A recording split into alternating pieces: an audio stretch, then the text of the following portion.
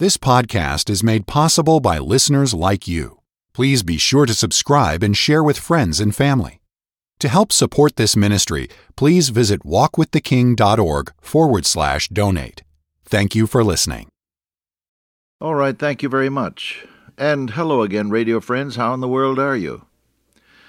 Yes, this is your friend Bob Cook, and I am glad to be back with you, praising the Lord for all of His goodness today. You and I have been looking at the Gospel of John. We're now in verse 38 of John 19. After this, now the "this" there has to do with what the Lord Jesus had been going through.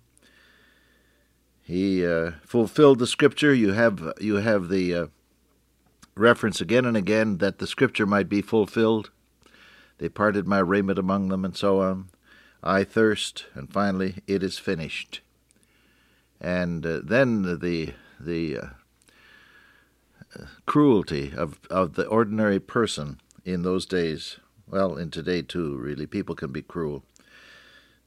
The Jews, therefore, because it was the preparation of the Sabbath, they didn't want these dead bodies to remain on the cross over the Sabbath day, besought Pilate that their legs might be broken and that they might be taken away.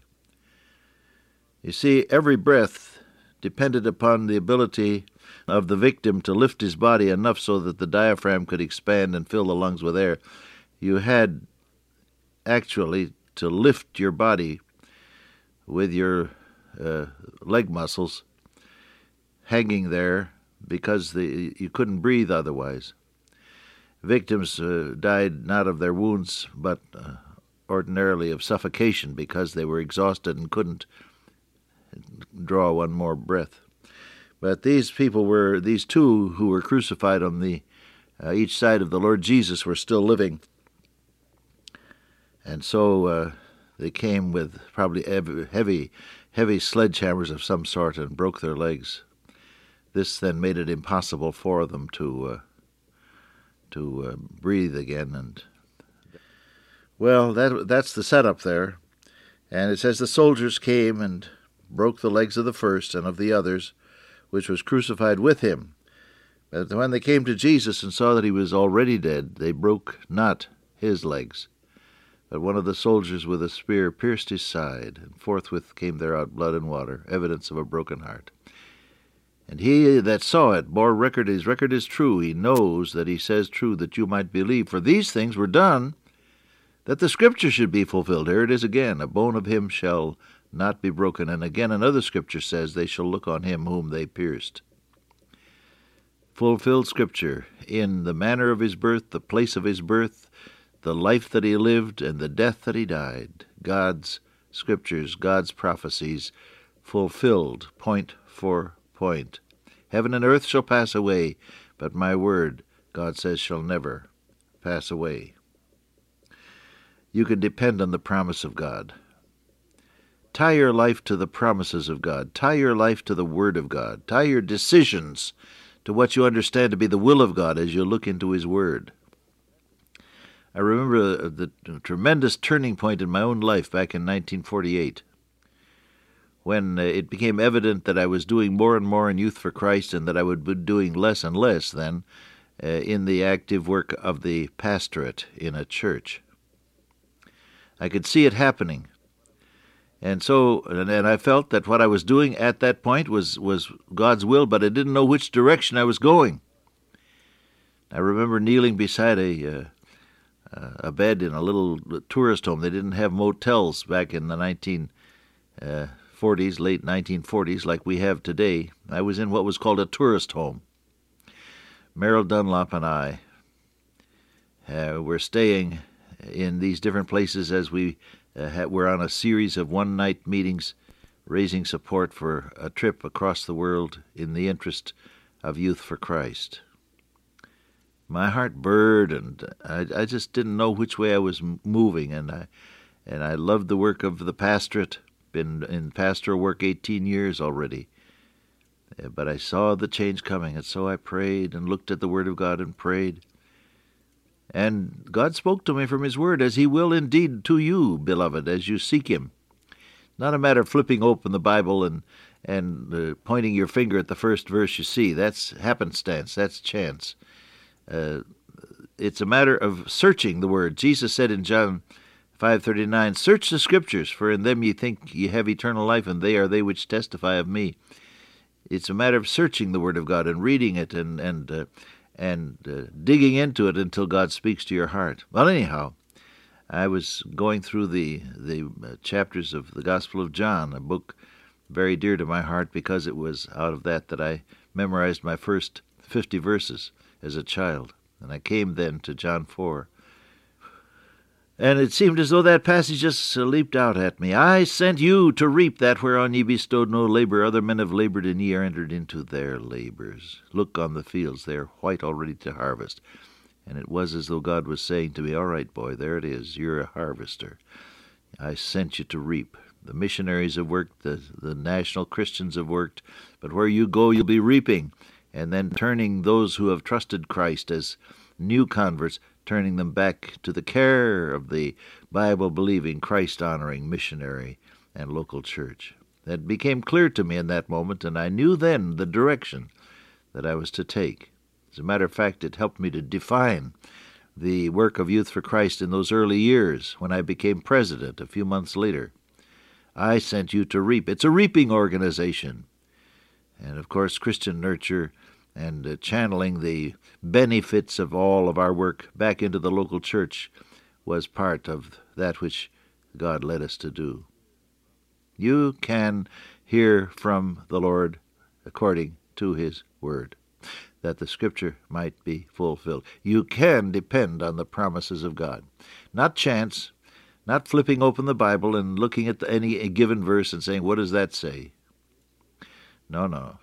But dig in the Word, read it, pray over it, listen to the voice of God as He speaks to your heart, and you'll find that He speaks to you. And when there is a given promise, where the promise is clear, I think, for instance, of Jeremiah 33:3, "Call unto me, and I will answer thee, and show thee great and mighty things which thou knowest not." I will answer you. That's the first thing. Prayers will be answered. Things will be made clear. I'll show you. God's answer is always a great answer, bigger than you. It's always a mighty answer, stronger than you, and it goes beyond anything you know. That's what that promise says.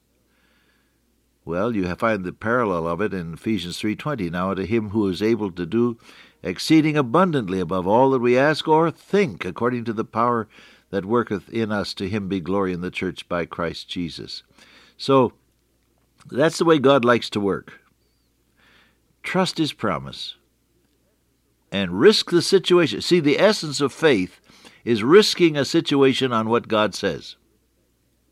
God said it, I believe it, that settles it. The essence of faith is risking the situation on what God has told you. All right? Now, what about this matter of Joseph of Arimathea? We come to verse 38 of John 19. Joseph of Arimathea, being a disciple of Jesus, but secretly for fear of the Jews, besought Pilate that he might take away the body of Jesus, and Pilate gave him permission. He came, therefore, and took the body of Jesus.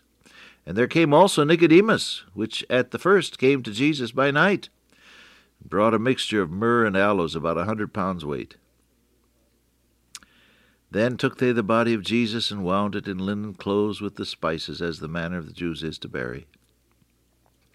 Now in the place where he was crucified there was a garden, and in the garden a new sepulchre, wherein was never man laid. There laid they Jesus, therefore, because of the preparation day for the Passover, for the sepulchre was nigh at hand. They had to hurry before sundown. It was perhaps around 3 o'clock when our Lord Jesus cried, "It is finished." So there wasn't much time to do anything, but they did what they could. Now, what about this? A disciple, but secretly, and there came also Nicodemus. These two people had trusted the Lord Jesus Christ, became His disciples, but they didn't say anything about it for fear. What should we say about them? Well, the same thing happens today. First, because you are an open Christian and freely can confess your faith in the Lord Jesus Christ, do not look down on people who are in a very painful situation because of their faith. There are some countries even today where to become a Christian is to risk your life. You know that, I guess. Actually, to risk your life if it is known that you are a believer on the Lord Jesus Christ. Now, that's a pretty hefty decision, isn't it? Shall I confess Christ openly and risk losing my business? Because boycott is automatic in some countries if you are known to be a believer. Risk losing my business? Shall I risk the enmity of my family? To be disowned is automatic in some cultures today if it is known that you become a believer. They'll have a funeral for you and disown you, and you are, so far as they're concerned, dead. Shall I risk my life? For there are, as I told you a moment ago, countries where to be a Christian is to risk your life. Turn up some morning with your throat cut. You know that's apt to be fatal. Yeah? Now, you see, you and I freely confess I'm a believer in the Lord Jesus Christ. I live in this free country, and my family and in-laws are Christians. Many of the people in my community are Christians, as is probably the truth with most of you. So that to me, this is not a crisis. I can speak of my Lord where people may refuse him, as they do every day, as I try to speak of Jesus. There are some who reject him, but there are others who receive him, and in any case, I'm free to do so without risking my life. But there are people whose testimony places them at great risk. Have a heart for them. It's not an easy decision to make, believe me. It's not an easy decision to make. And you be a little sympathetic with people who face a painful or risky situation, or a situation of rejection, or a set of circumstances where they will either lose business or reputation or friends or family or even their lives. You be sympathetic to them. It's not easy. That's the first thing.